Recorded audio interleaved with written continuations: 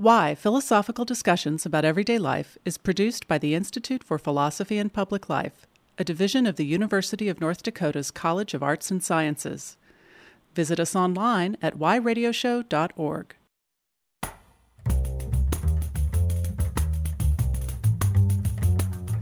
Hi, I'm Jack Russell Weinstein, host of Why, Philosophical Discussions About Everyday Life. On today's episode, we'll be exploring hatred with philosopher Berit Brogaard. Every episode of Why Radio begins with a monologue that prepares the way for the unrehearsed conversation we're about to have. I do this because it introduces the listeners to a background they might not be aware of, it helps the guest know where I'm coming from as an interviewer, and it helps me focus my own thoughts so I know what to ask. Today we're taking a philosophical look at hatred, and while I was all set to write down a torrent of ideas, it turns out I had nothing to say. Much to my own surprise, I hadn't given hate much thought at all. Here's what came to mind. Hate is bad. It is destructive to oneself and others. It inspires anger and violence. Sometimes it comes from injustice, but more often than not, it comes from ignorance and fear. Whatever the case, hate is something we must overcome because it leads to darkness. You know, fear is the path to the dark side. Fear leads to anger. Anger leads to hate. Hate leads to suffering. It seems that the most sophisticated thing I had to say about the subject had already been uttered by Yoda. I guess this isn't all that surprising. Western philosophy teaches us that emotions are irrational, that they come from a spontaneous place we have little control over. Our feelings and our reason are said to work in opposition, not together. And while they might reveal what is in our heart, they might also just be passing fancies that will go away if we ignore them. Plato thought we should control emotions like a charioteer controls a horse. The Stoics thought we should contain them until we didn't have them anymore. Kant thought they undermined morality, and Freud thought that they were often deceptive and led to neuroticism. If this is what we're being taught, why should we dwell on our emotions at all? They only reveal our weaknesses to others. Of all the emotions, curiosity, anger, fear, desire, sadness, disgust, whatever, hate is usually regarded as the vilest. It has no redeeming qualities, and the worst among us are saddled with its name. Hate mongers and hate groups, hate crimes. When we mention love-hate relationships, we might as well admit to having multiple personality disorders. To admit that we hate is to tell the world that we are irredeemable. But truth be told, the last few decades have seen a tremendous growth in the philosophy of emotions.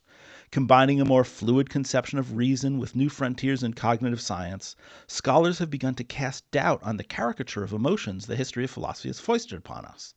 Maybe it will turn out that emotions can evolve or integrate with reason, or that they have evolutionary purposes besides fight and flight. And if so, maybe hate isn't irredeemable at all. Maybe hate is informative and useful. At least this is what today's guest will argue, in part anyway.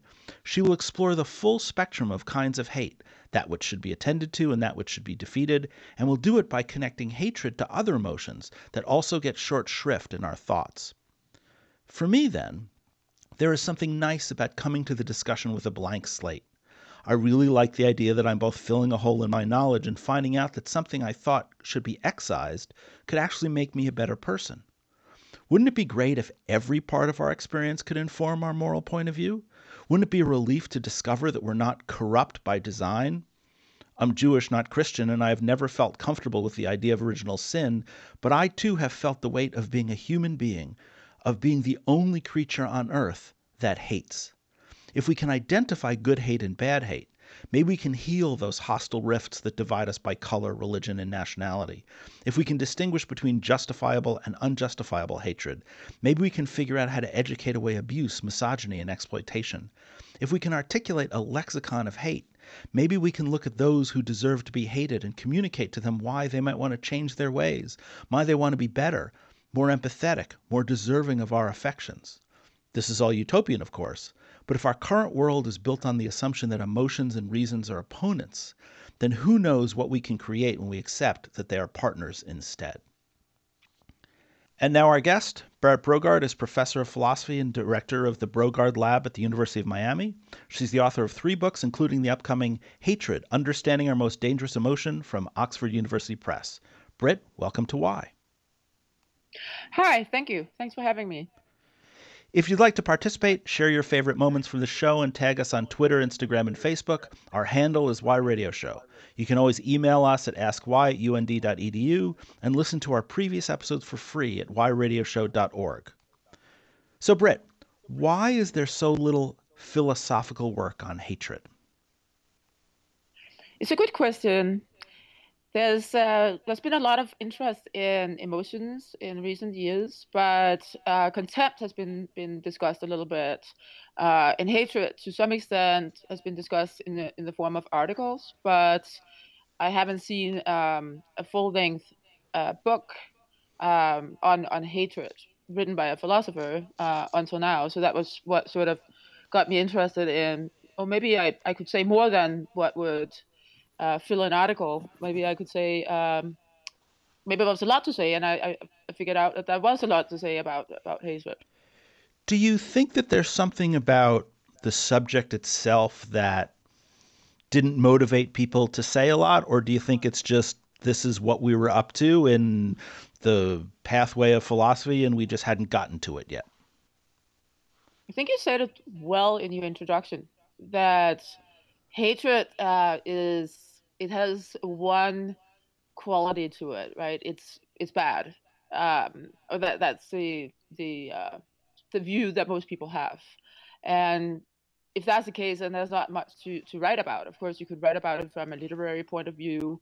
Then you could go through various works where hatred comes up, right?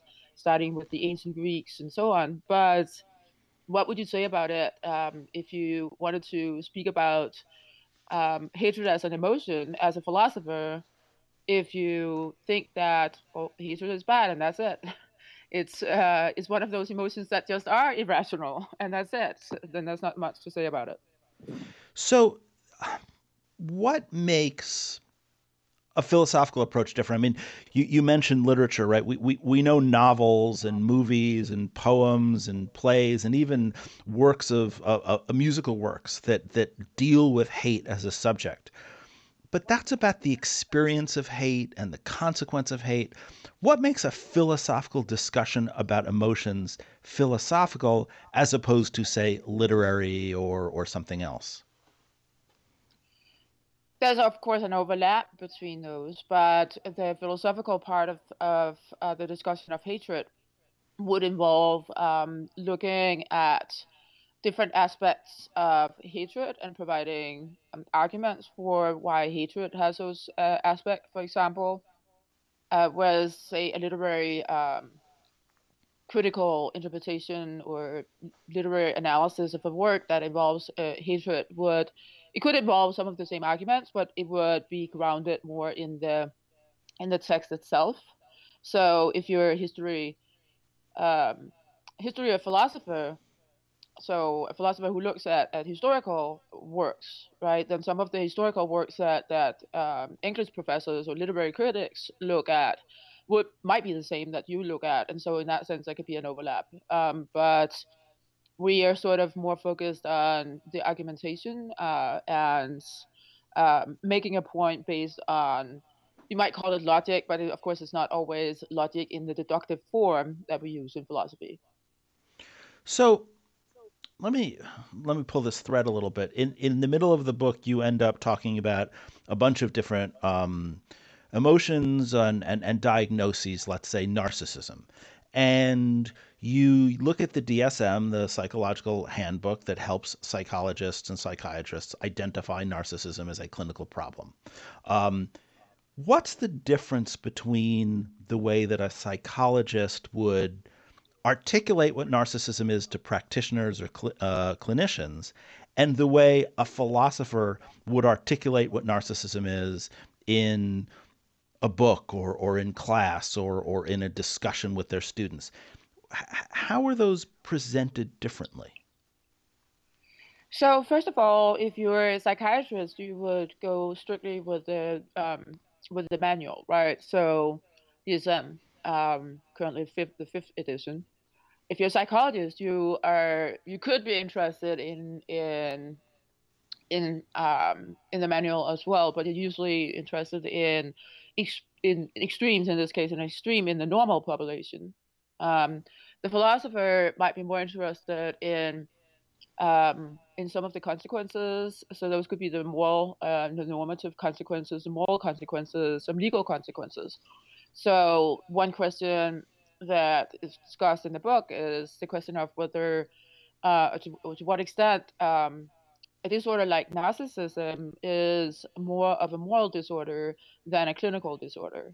This is not to say that every personality disorder is a moral disorder, but there is this specific group of disorders. And in the book, I'm mostly talking about the extremes in the normal population. So narcissism as an extreme in the normal population, is that more of a moral disorder than a clinical disorder? Of course, it's also a clinical disorder because it's defined that way, but is it a moral disorder more so than some of the other disorders described in DSM? What does that mean? What's the difference between a moral and a clinical disorder, and why is that important for us? It has various consequences. Um, there is the question of whether we can control our emotions. Um, but we also very well know that probably to some extent that we can control our emotions. I'm saying to some extent because I'm not saying that you can make yourself happy right now if you're in a bad mood, or if you're thrilled about something that you can make yourself unhappy. But we know that if you're angry, you can control your emotions to some extent. You can maybe on occasion you catch yourself overreacting, but we also have that old thing we tell ourselves to count to 10 or to go to another room if we are angry, for example. So there are certainly ways in which we can control our bad emotions when they're inappropriate. We also know that we have a tendency to react um, less in a less controlled way with the people that we are close to. So if you are in a meeting with your boss, for example, you are less likely to start screaming at him um, for something that you disagree with. You're much more likely to express it in a calm or an rational sounding way. So clearly, there's an extent to which we can control our emotion, not just in the long run, but also in the short term, right here and now. And so if a disorder like narcissism, for example, is a moral disorder, then there are aspects of that disorder that are actually chosen. And if you look carefully at DSM and not just at the criteria, because as a DSM actually is not written just according to the criteria, but also according to some of the explanations in it, you will see that the way that the psychiatrists are looking at it is that some aspects of narcissism is actually chosen. So it may be that the psychopath, for example, is sort of biologically deficient in empathy. But the way that narcissists are described, even in the clinical sense, it's that they have sort of they choose to not have any empathy, for example, for people in certain kinds of situations. Now, that's not to say that, of course, there is both a biological and a socially developed aspect of narcissism. But if there is a moral aspect to it, if there is something that they actually are acting badly, partially on purpose, that does make a difference to whether we would hold them responsible, whether we think that they can control what they're doing, and legally speaking, it might also have consequences. So I mean, this notion of being able to choose being a narcissist or not, or at least being able to choose to act on it or not, is really interesting. Does it follow then that if it's a moral disorder, we can identify the person as being a bad person, but if it's a clinical disorder, the person is an illness and isn't blameworthy? I mean, would that be one of the distinctions too, or is that taking it too far? So of course we can't just look at it in that black and white way, but there is something to that. So legally speaking, we already have that distinction in the law. So if you if you have a psychosis, a true psychosis that gives you a hallucination, so it makes you hallucinate, um, say people that come up to you to ask you, say a tourist comes up to you and asks you about directions to some place. You have a hallucination that they're actually attacking you and with a knife, let's say. This is just something I'm making up as I go along here. Um, and then in your mind, you are in self defense. You are actually in self defense killing that person, and that happens on multiple occasions. Tourists come up to you and ask you for directions, but from your perspective, because you're hallucinating because you have a psychosis or psychotic illness, you're hallucinating. You're seeing them attacking you with a knife. You're killing them in self defense. Okay, in that case, if we could really figure out that that was what's going on and it's not just something that you're making up, then it seems that you're not responsible because in your world, from your perspective, what you are seeing, what your brain is making up inside your mind, so to speak, sounds like there's someone sitting inside your brain. Of course, there's not. But if whatever your world picture is, someone is attacking you and you are acting in self-defense. So in that case, you would perhaps you could use legal insanity as a defense. Now, you cannot use legal insanity as a defense in many other cases where you have some control over it, where it's not about you thinking, "Oh, I'm doing the right thing here," right? In the case where people are psychotic, they're in some sense sometimes thinking they're doing the right thing.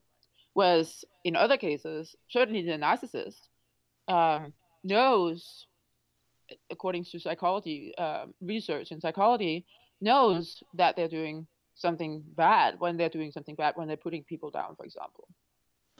So I really want to pull this thread a little bit because I find it fascinating. And um, you've mentioned legality a bunch of times, and so one of the questions that I have is whether this is one of your primary concerns. I know that later on in the book you talk about hate speech and things like that where that's relevant. But when we talk about hatred, we often talk about hatred in people's hearts. We talk about people being hateful even if they don't act on it. And so there's still that moral dimension that's separate from legality. And so how much in your work on emotions do you use the sort of moral evaluations, the evaluations of goodness, the evaluations of character, whether it's sort of the Kantian, you know, universal morality or sort of a more virtue ethics or something like that from Aristotle?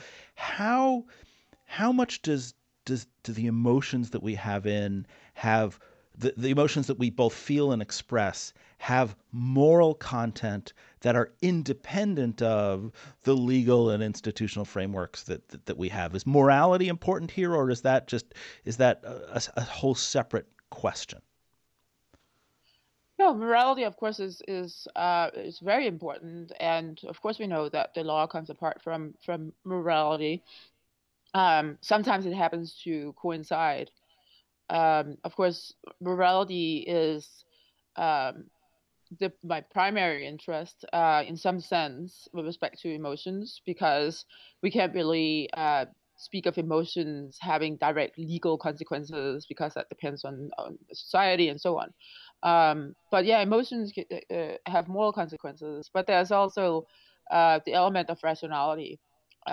So I already going back to my work that I have completed many years ago, I have tried to take issue with the idea that emotions are not subject to the assessment for rationality or irrationality, right? So Can you emotions are explain what not. that means? I'm sorry to interrupt, but can you explain what that means? Because I know in philosophy that's something very specific, but a lot of our listeners may not know the debate. So what does it Yeah, yeah, mean yeah. for emotions to be subject to rationality or not? So let's start with how we think about it in ordinary life. So you might have someone, a friend, who says, "Oh, I'm afraid of flying, so I always take my car when I go somewhere." And then you might just say, well, but that's irrational because look at the statistics. There's actually a much greater chance of dying in a car accident than than if you fly. Okay, so there you already told your friend that the friend was irrational on the basis of being afraid of flying. So fear here is deemed in this particular case as irrational. So this is something that most people agree with, and this is something that a lot of philosophers would agree with as well. When it comes to other sort of emotional states like love and hate, hatred and contempt, and so on, then there's a lot more disagreement about whether you can have, say, irrational love or rational love or irrational. Well, irrational hate is probably what people think applies to all hate, but can you then have rational hate? Can you have rational contempt?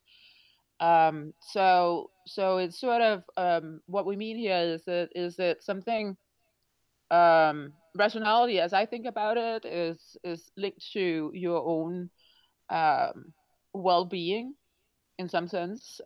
It might not be directly linked, but it's linked to your own well-being, whereas morality is linked to the well-being of others. So if you think of irrational love, for example, that would be love that is bad for you, whereas immoral love would be love that's bad for others. So morality is primarily about others, whereas rationality is primarily about yourself. But of course, they are connected to each other because there's also the question of practical rationality, which is rationality related to what you should do, which of course again relates to what is moral. So so when I talk about love, we could, or hatred for that matter, we can ask the question: is it is it rational? Um, is it moral? And we can sometimes draw the distinction between whether is this something that's healthy for you or will help you live well to have to feel hatred in a certain situation, say. And is the hatred you have, is that um, damaging or neutral to other people? That would be a moral question. When we get back, we'll start talking about hate specifically. We'll talk about the family of emotions that you have to elaborate on in order to explain hate. And then we'll start talking about the hate that is destructive and then those instances of hatred that you think have uh, redeeming moral value. But before that, we'll take a break. You're listening to Berit Brogaard and Jack Russell Weinstein on Why Philosophical Discussions About Everyday Life. We'll be back right after this.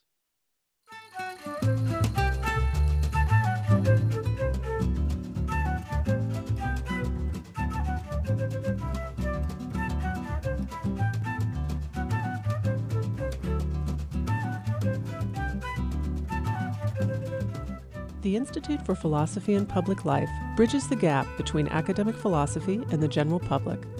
Its mission is to cultivate discussion between philosophy professionals and others who have an interest in the subject, regardless of experience or credentials. Visit us on the web at philosophyandpubliclife.org. The Institute for Philosophy and Public Life, because there is no ivory tower.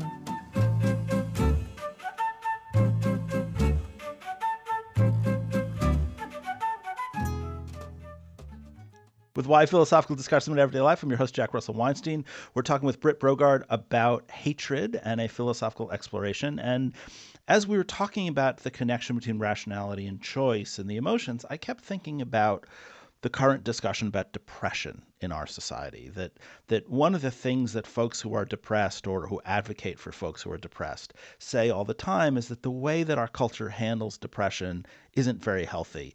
People will say, you just got to stop being depressed. Just get out of bed. Just, get over it. Just stop being sad. And there is a really wonderful, especially among the younger generation, conversation about ways in which to assist and help folks through depression, which is an illness.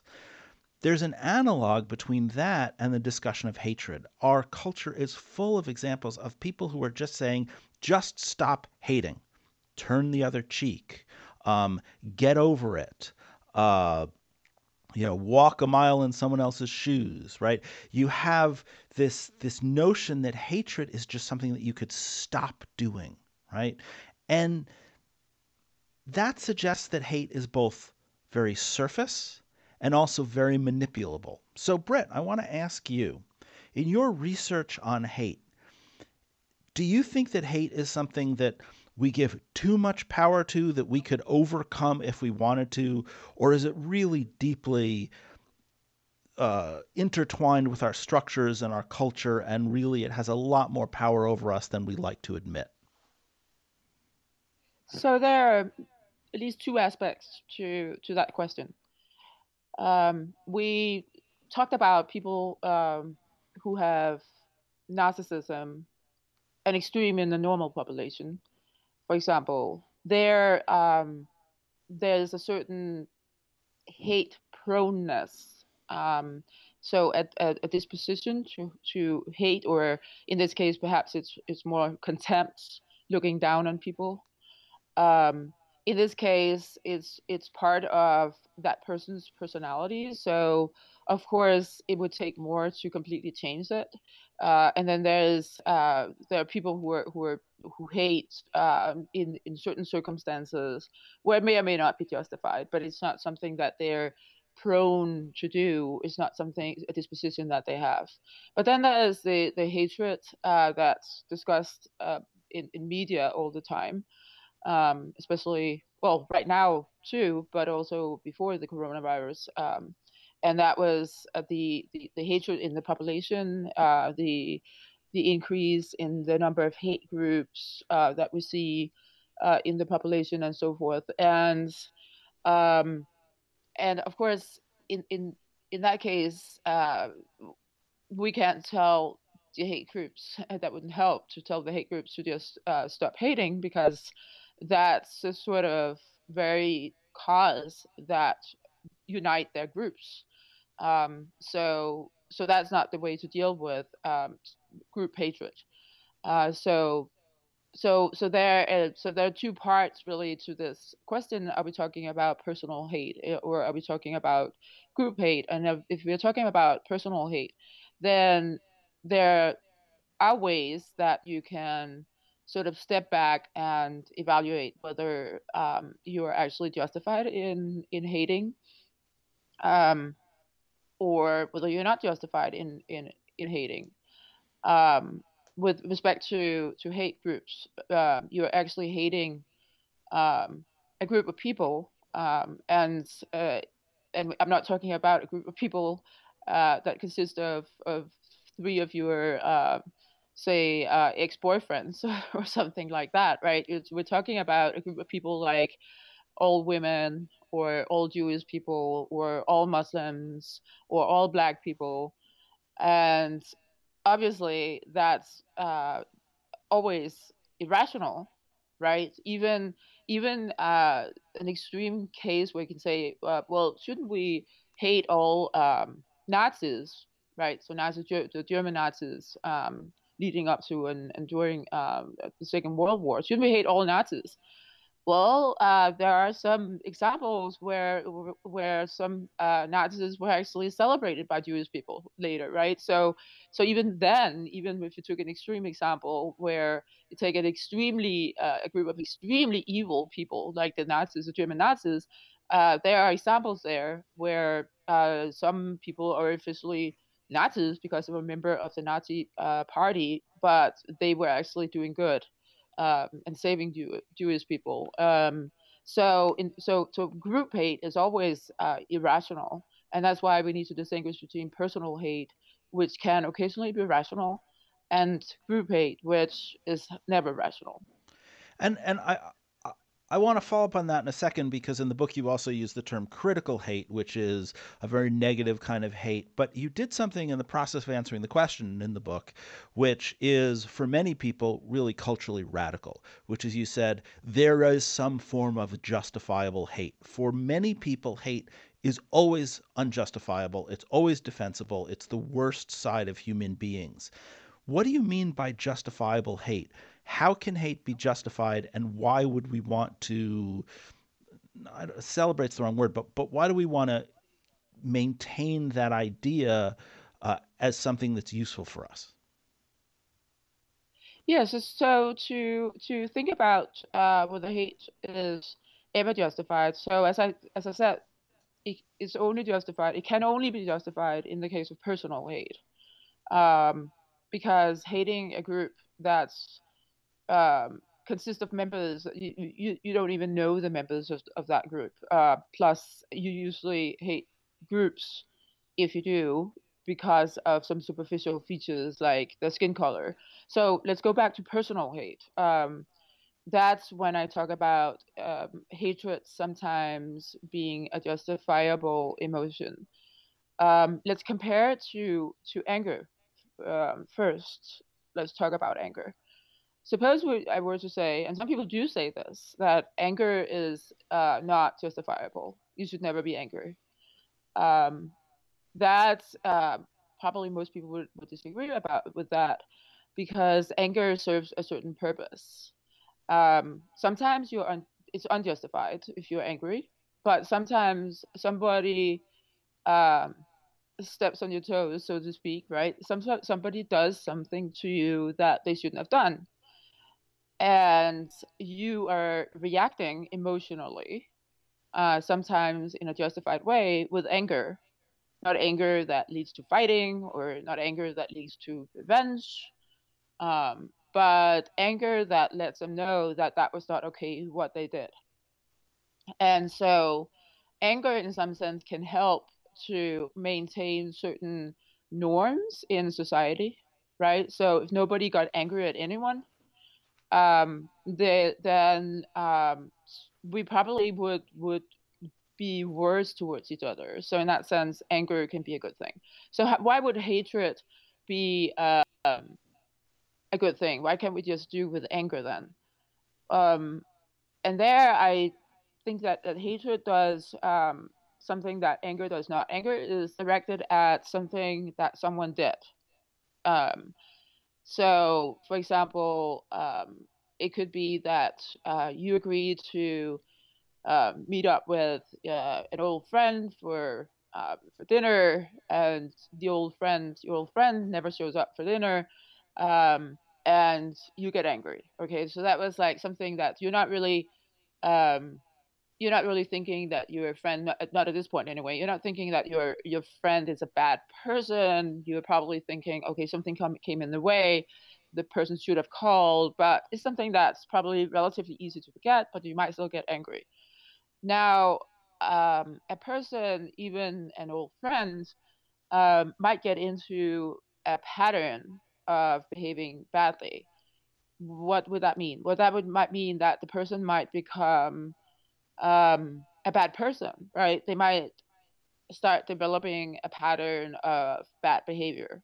If it becomes a pattern, um, not just like not meeting you for dinner, but a pattern of putting people down, for example, or criticizing them, whatever the reason, then we're starting to talk about not just the person doing something that was wrong on one occasion, but also that the person has a certain dark side to them, or have developed or are developing a dark side to them.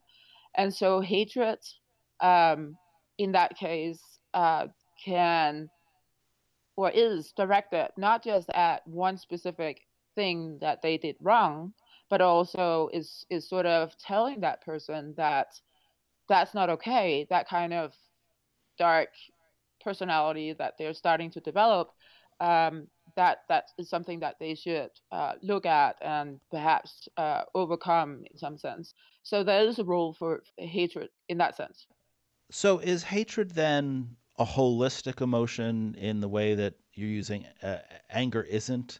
That when you hate someone, you don't just hate what they do, you hate who they are, you hate the character, you hate what they've become. I have in mind, and you mentioned this also in the book, this idea of, hate the sin but not the sinner, right? Is hatred holistic in a way that other emotions aren't, and therefore has a level of condemnation which is more robust and more complete? Yes, that's exactly right. It's holistic. So you are in some sense hating the sinner, but by hating the sinner, and not just the sin, you are not necessarily hating them forever, right? So that's also a mistake that some people are making when they're thinking about hate, that that's a permanent emotion. It's not necessarily a permanent emotion, but it's a holistic emotion, as you say, but it's not necessarily permanent. So you can hate someone, and most people, even if they're not willing to admit it, are probably very familiar with that. That's why we talk about love-hate relationships, or hating your partner, or hating and loving your partner. Um, and and when that happens, the hatred is holistic but not permanent. It doesn't have to be permanent. um, in some cases, it might be permanent, right? But that certainly would depend on the other person, or the person that you hate. If you hate justifiably, you also are not using hate to retaliate against the other person. So that's something I argue against. So retaliation, I argue, is not justified, or even having a retaliatory attitude is not justified. So Um, I want to hold off on that a second because that's a really rich and interesting conversation. I want to be able to focus on it. In the book, you give some very graphic examples, or powerful examples, I should say, of stuff that we know about, including a famous case of a father who locks his daughter in the basement in Austria and makes her his prisoner and sex slave for years and years. And there is some sense that in in that case we understand, and the hatred of the daughter of the father is justified. And there are other instances where people are victims of crimes, or victims of manipulations, or victims of bullying, or victims of people at the work who try to destroy you or undermine you. That those things are justified.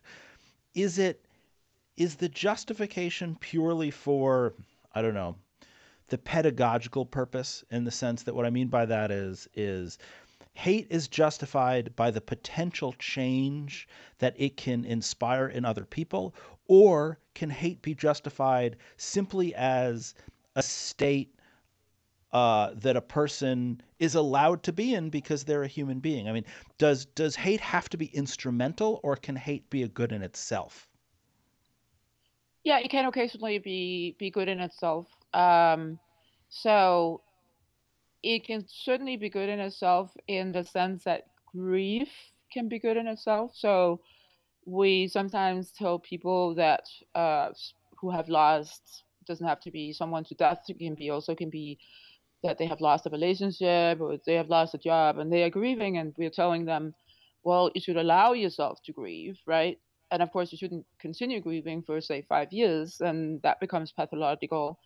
But you should let it run its course. And the same goes for hatred. So if somebody really treated you badly to the point where that was hateful, genuinely hateful, then hatred, not hatred that makes you think about retaliating against the other person. But I think that hatred can be helpful for you as a person for a while. Then of course there comes a point, just like with grief, that you would have to let go, but you have to let it run its course. And people who are attacked in various ways, right? Where somebody who is raped, say, um, they entitled to go through a period of hatred towards the rapist? Yeah, not only are they entitled to do that, it would probably be healthy to do that, to because hatred gives you, in some sense, power, because it sends a message, even if only in your own head. Because if somebody is raped, they might not ever see the rapist again, but it sends a message in their own head to that that was not okay for them to treat the victim the way that they were treated, right? And that that was terribly arrogant to do that. It was the hateful behavior was a way of saying, "Oh, I'm superior to you, and I can treat you badly because I'm just entitled to do that." So by hating, you can sort of reverse that scenario and say, "Well, no, in fact, you are not superior to me, and you are actually, in some sense, below me. I'm actually a valuable human being," and that's a part of what hatred is telling. It's not the world, then you're telling yourself that by hating. So hatred sends a message, and in terms of the instrumental part of hatred, there's another instrumental part of hatred, and that is also, of course, the way that hatred, of course, can prevent us from doing certain very hateful things, because being hated is a very uncomfortable state to be in. So in that sense, there's also a sort of preventative aspect to hatred. But there's certainly also sort of yeah, in a way you can compare it to grief. Like, instead of grieving a loss, you can hate for a while. You can hate what someone did to you, and that can actually help you get back on your feet. Is hate a binary? And what I mean by that is it, do you either hate or you not hate, or can there be lighter forms of hate? And what I have in mind is there's a book about the rivalry between the UNC Chapel Hill Tar Heels and the Duke Blue Devils, and the title is great. It's to hate like this is to be happy forever, right? And it's, sport hatred is a classical form of cultural hatred, but there's a lightness and even a self-deprecating aspect of it. Is it wrong to use hate in those terms? I mean, is that just does that disarm and not take the concept of hate seriously, or is there really a spectrum of hate and we can use hate in that way, even if it isn't as virulent or as intimate an emotion as say, hating your victimizer or something like that? I think you can. Of course, in some case, it might be more of a metaphor for other emotions, especially in sports. But you certainly can have milder forms of hate and hatred in the case where people say, "Yeah, I love my partner, and right now I hate my partner because he or she did that to me." In that case, presumably your hatred is much it's not as strong as hatred towards someone who really violated you.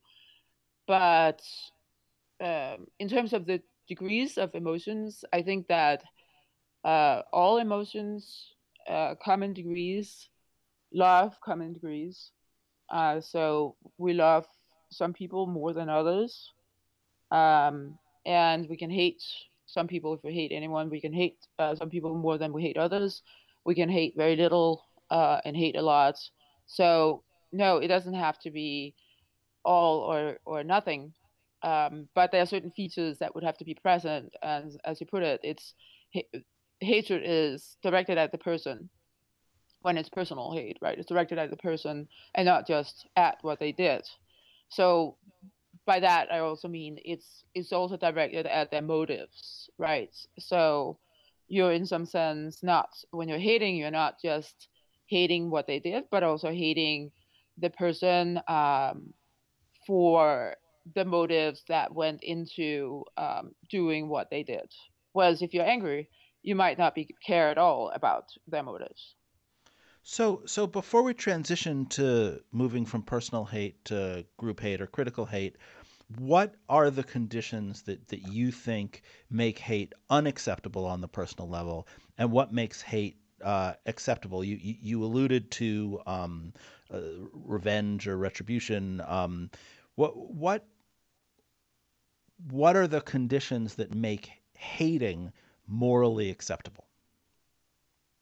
I think that there are two things that make it acceptable, unacceptable. Um, if you're hating someone and you're sort of plotting revenge or retaliation, um, then you have gone too far.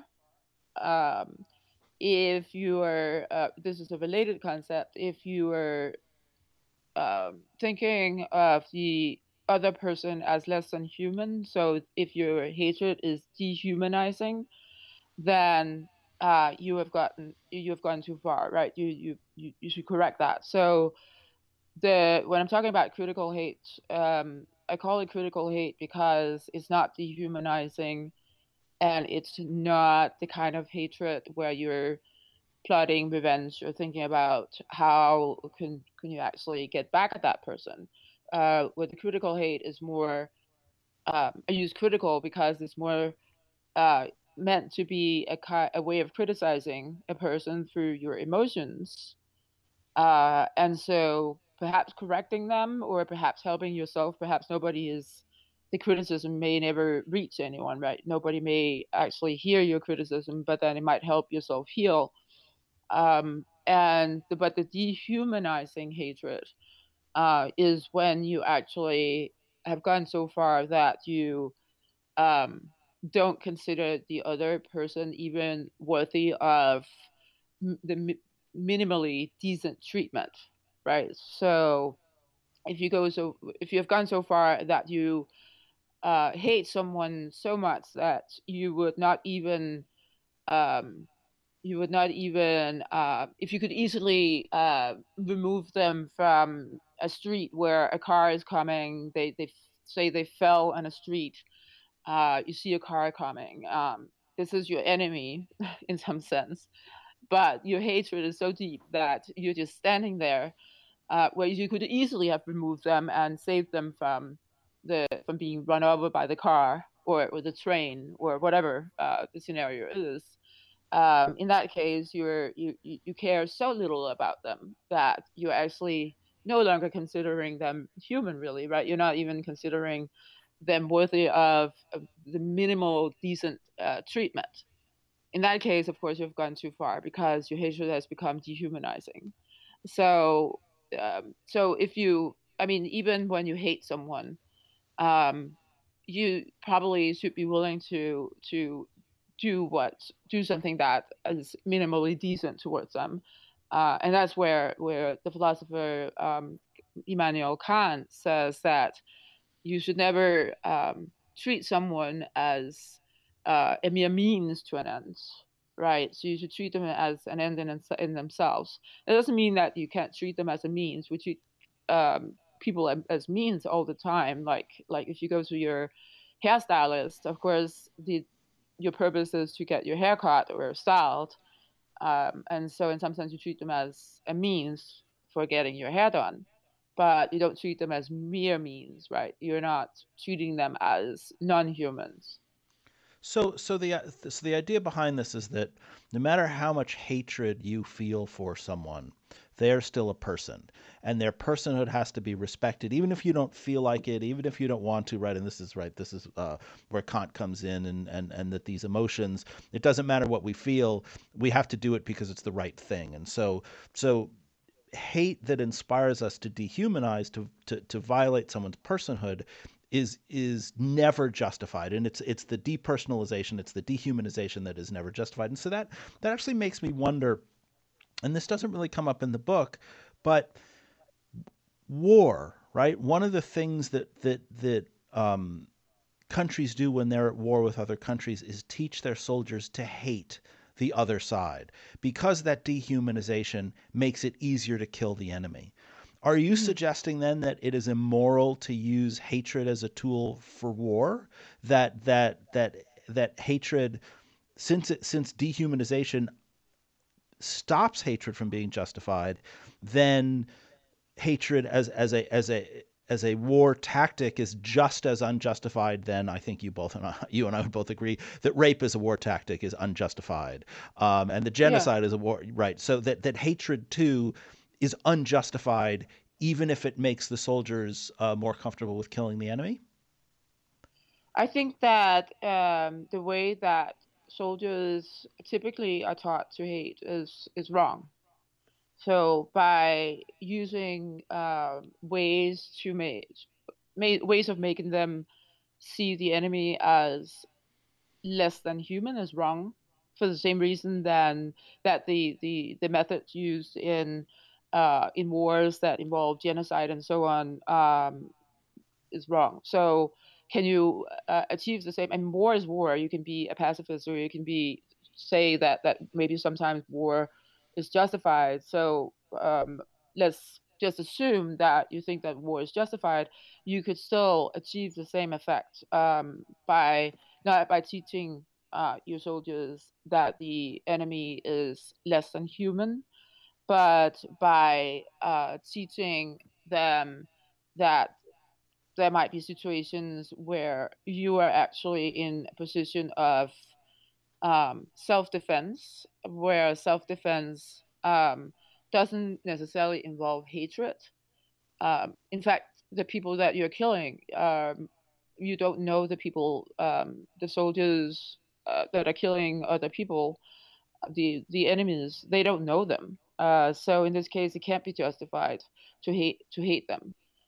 Hatred is a wrong emotion in that case. Um, but self-defense might involve killing the enemy.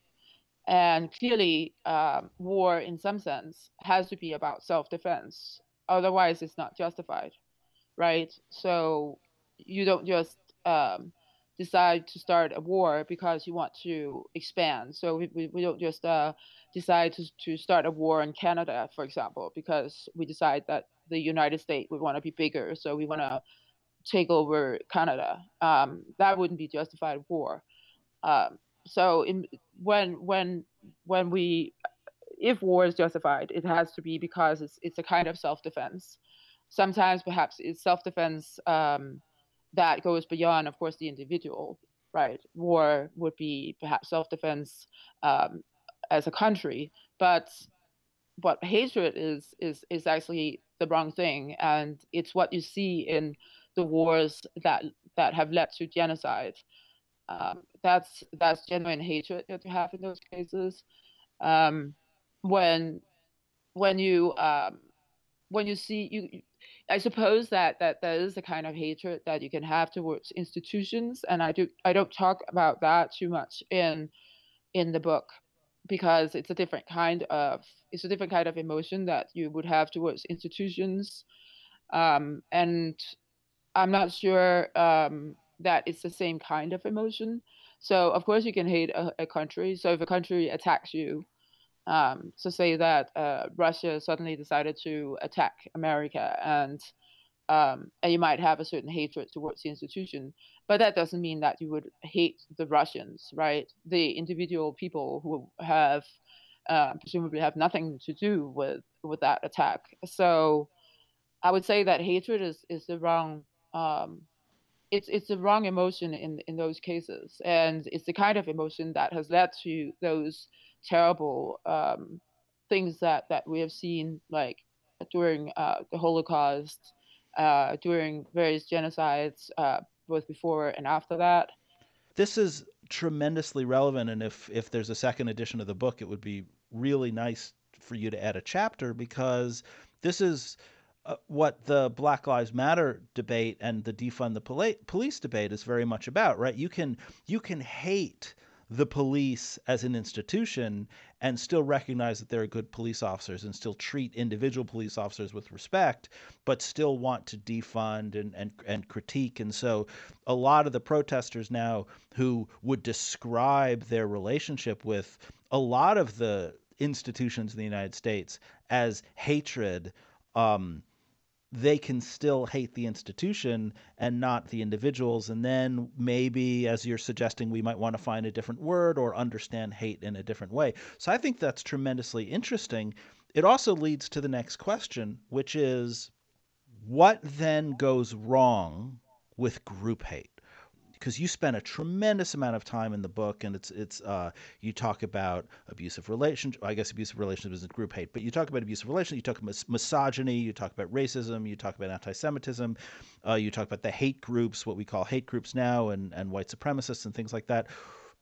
Is it just impossible by definition, or structurally impossible, for a group that hates to meet the conditions of justifiable hatred that you've talked about? Do all of the groups necessarily want retaliation and dehumanization? Is it just it's just once you get on the group level, you just can't meet those conditions?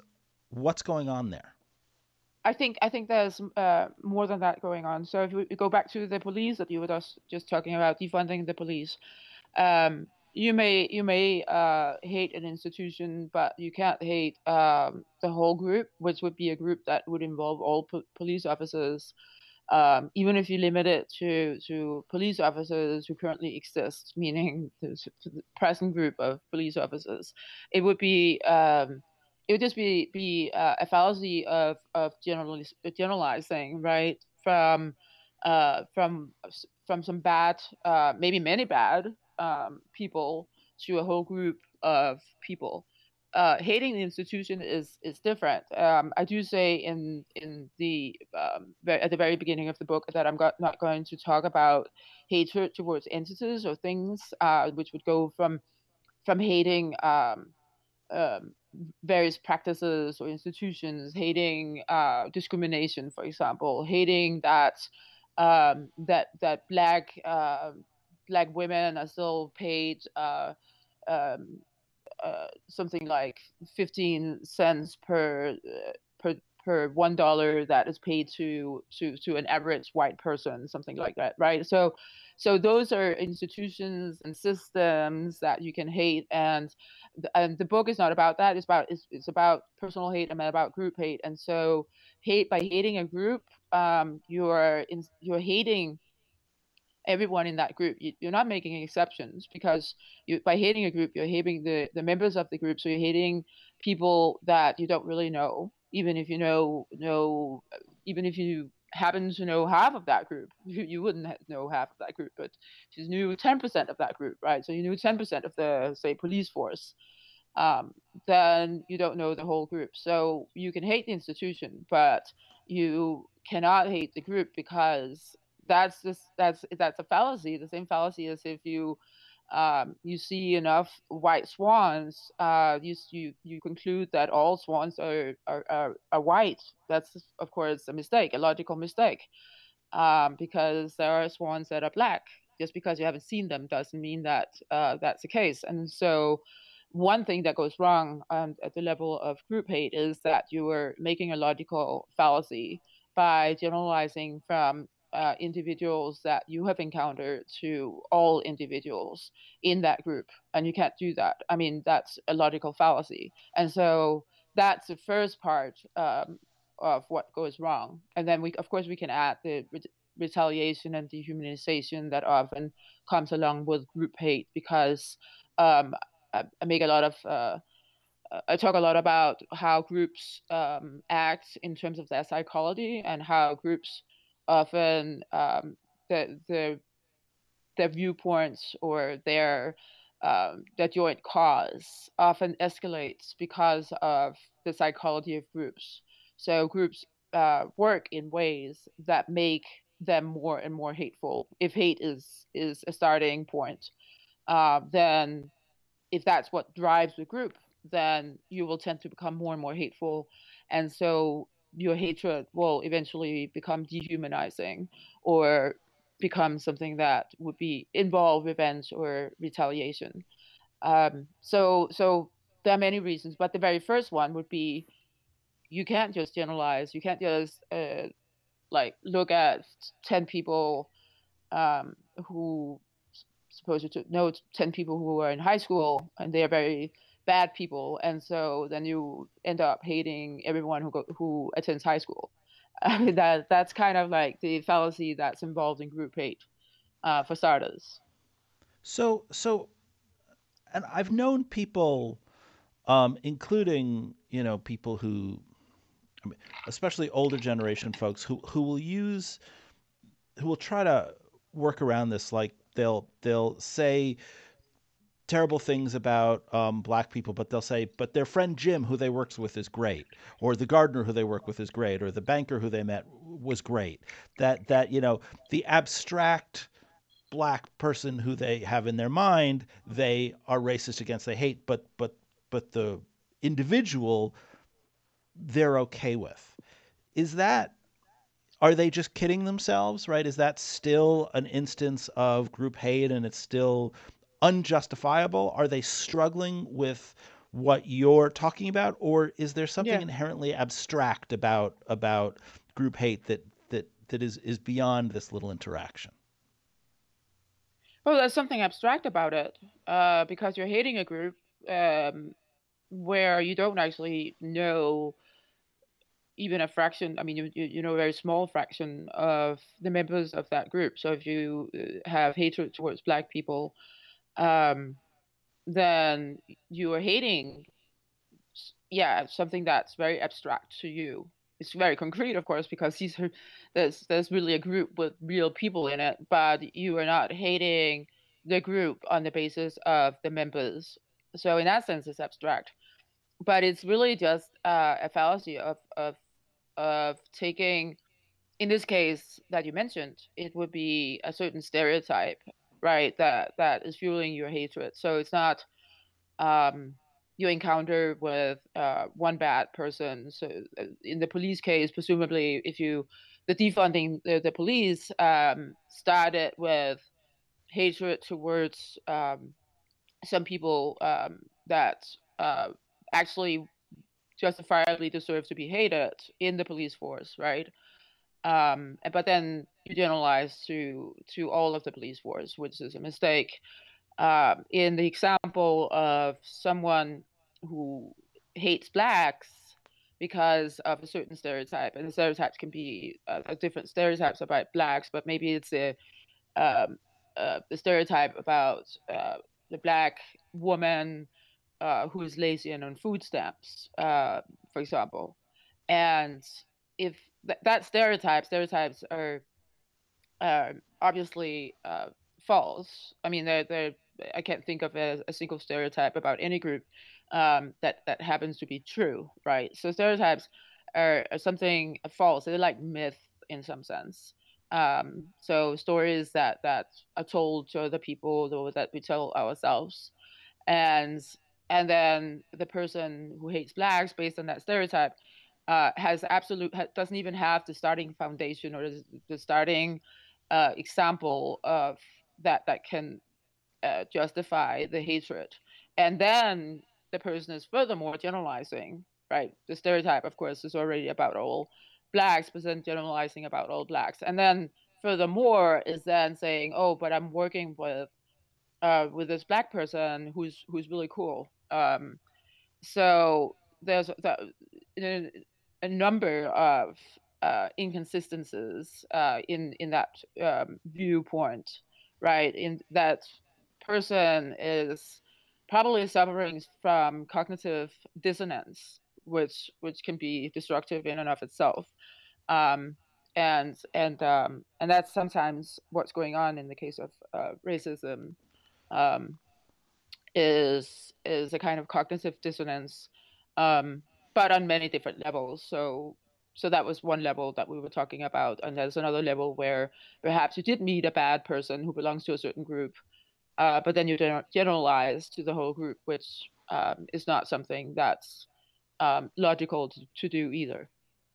I wonder if you'd talk for a minute about misogyny specifically. You have a fascinating chapter in which you try to articulate uh, the causes of misogyny, not in causes is the wrong word, but the sort of the justifications, and you identify two different areas in which misogynists justify hating women. And what's particularly interesting is that you also talk about women who hate women. That it's not just men who hate women, but that there are women who hate their own group. what is it about what's going on, and why is there such, especially, I mean, you talk about the American context, but obviously this is a tremendously old prejudice. Um, what's going on with misogyny? Because I think your account of it offers a really nice example of how you want people to start to deconstruct why why people hate particular groups, what group hate is, and the things that you have to realize and undermine in order to get out of that trap. So if you wouldn't mind talking just a little bit about your analysis of what justifies misogyny. Yeah, so misogyny, of course, is not justified, but what justifies it in the minds of those, Right. yeah, who perform those acts. So I distinguish between two forms of misogyny. So there's sort of the contemptuous form of misogyny, which is the tendency in the population to uh, think that women are not as good as men when it comes to certain things. For example, say logic, finance. I don't mention those examples specifically, but there are certain kinds of things that are something that classically have been men's domains, right? Politics, um, like the stock market, and so on. Something having to do with being rational, um, being having a lot of knowledge, being an intellectual, and so on. Whereas, of course, according to that picture, women also had their domains, so they would be good at taking care of children.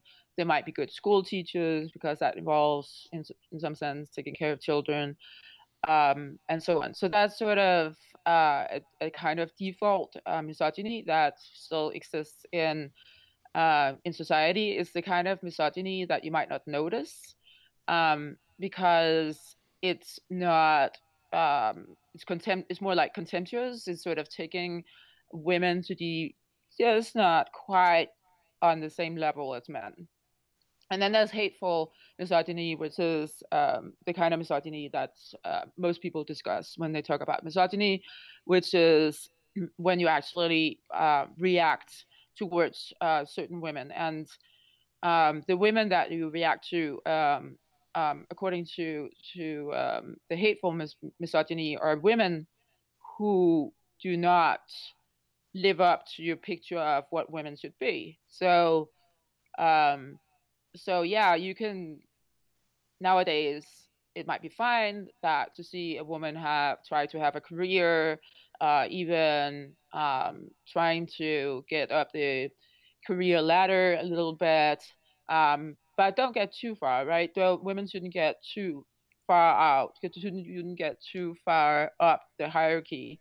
So if you look at some of the bad comments that some people make about Kamala Harris, part of that is misogyny because she went too far, right? She um, uh, was chosen and accepted as the candidate vice president, right? And so she's gotten too far. Now she may never become the vice president because Trump might win the election, but I am predicting that the misogyny will increase incredibly if Biden does win, um, towards Kamala Harris, because she then would be an example. I mean, she would also have another problem, namely that she's black. According to some people, that would be a further problem. But just that she's a woman, she's sort of overstepping her bounds. She's going too far out of what a woman should be doing.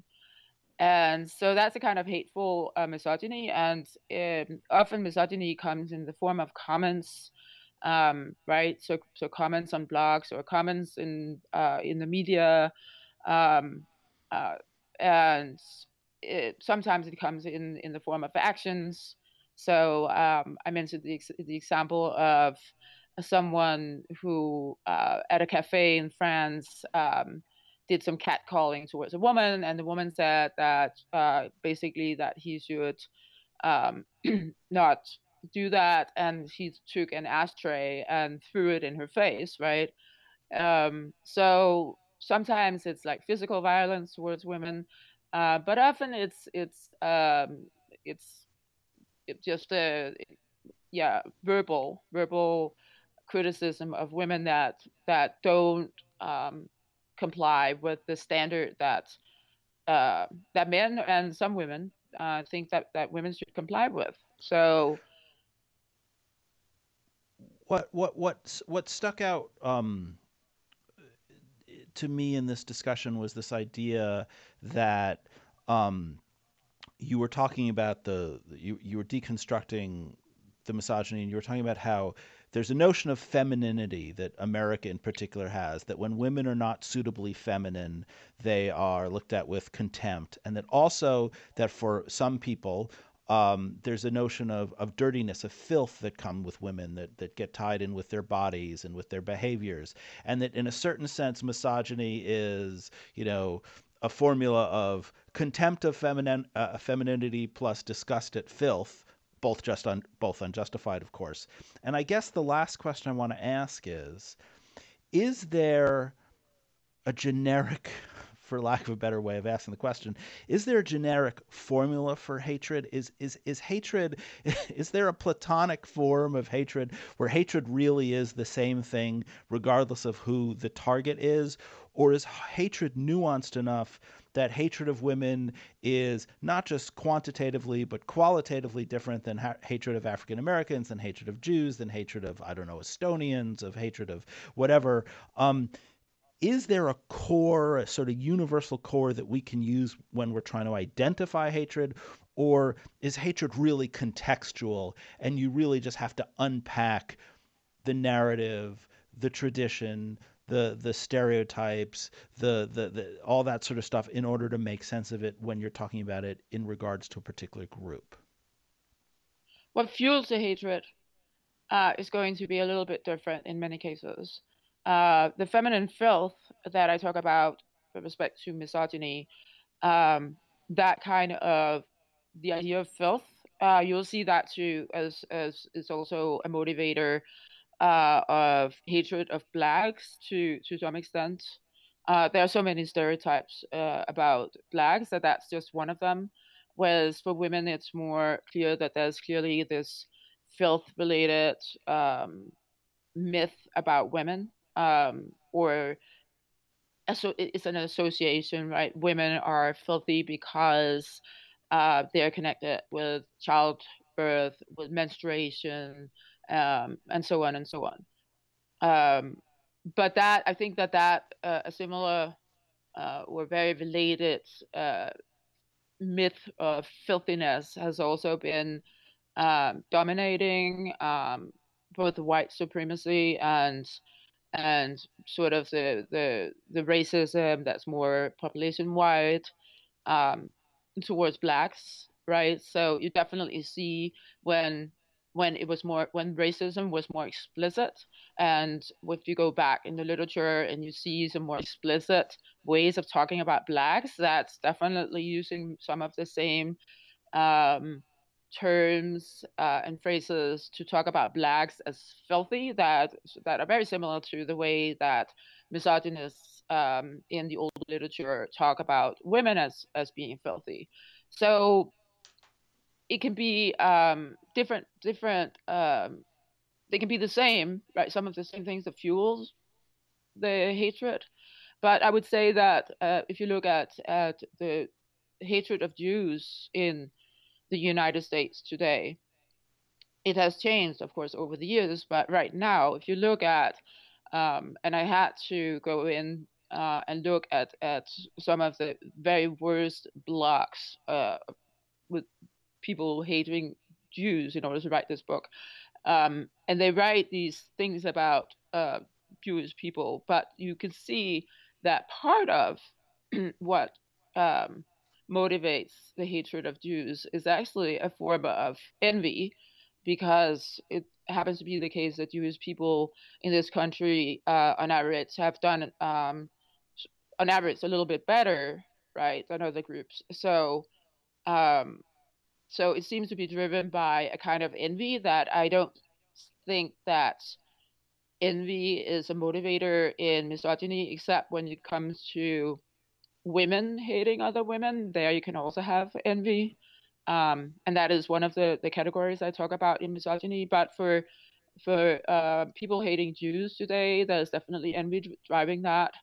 And then, of course, drawing on historical stereotypes in order to not come across as if it's just envy that drives it. But I think that is definitely clear that the higher IQ and average, which is an established fact of Jewish people, but also the success in terms of um, being more successful in media, in academia, in areas that have those good qualities that white men traditionally sort of um, owned, right? So academia belongs to like white men, and of course, I think that and when I'm saying white men, I'm speaking from the perspective of the hate groups that don't consider Jews white. So the white men owned academia, they owned the media, they owned um, the banks, and so on.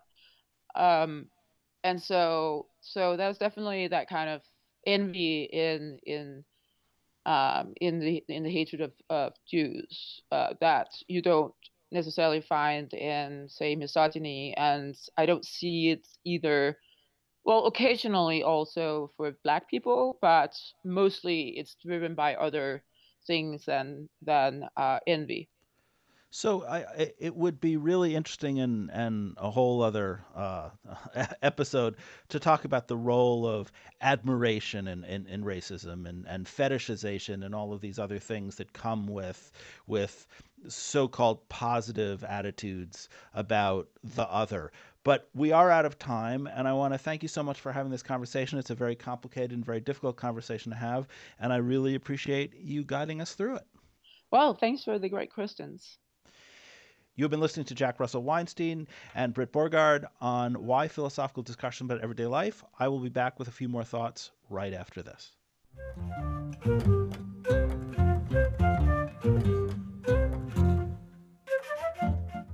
Visit IPPL's blog, PQED, Philosophical Questions Every Day, for more philosophical discussions of everyday life. Comment on the entries and share your points of view with an ever-growing community of professional and amateur philosophers. You can access the blog and view more information on our schedule, our broadcasts, and the Y Radio store at www.philosophyandpubliclife.org.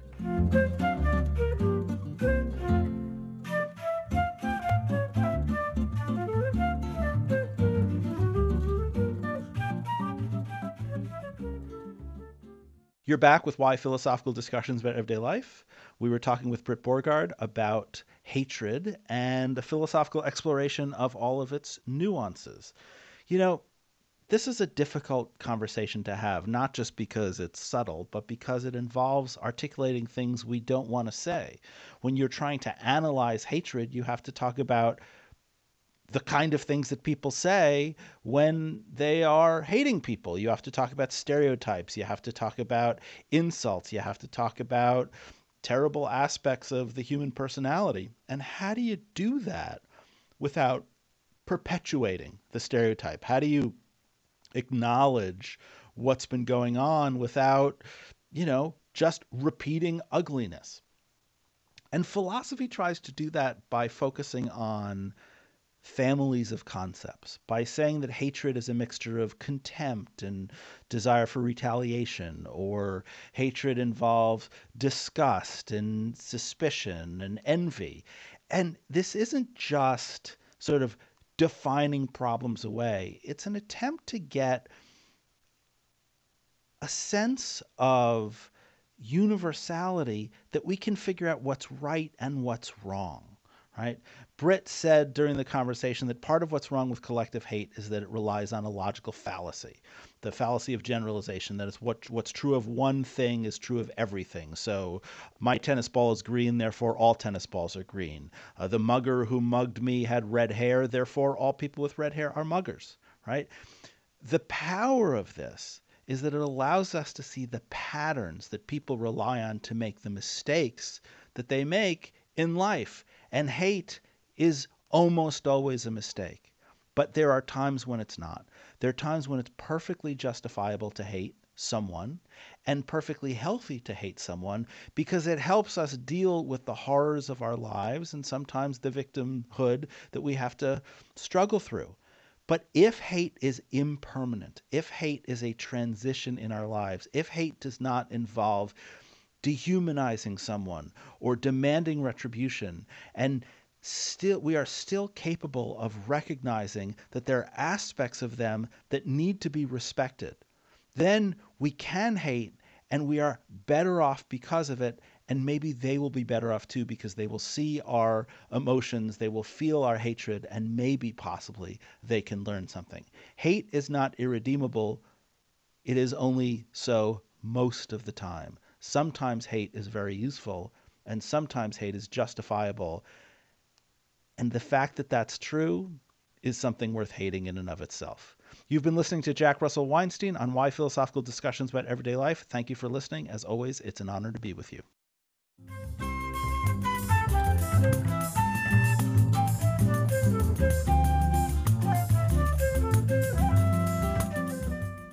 Why is funded by the Institute for Philosophy and Public Life, Prairie Public Broadcasting, and the University of North Dakota's College of Arts and Sciences and Division of Research and Economic Development. Skip Wood is our studio engineer.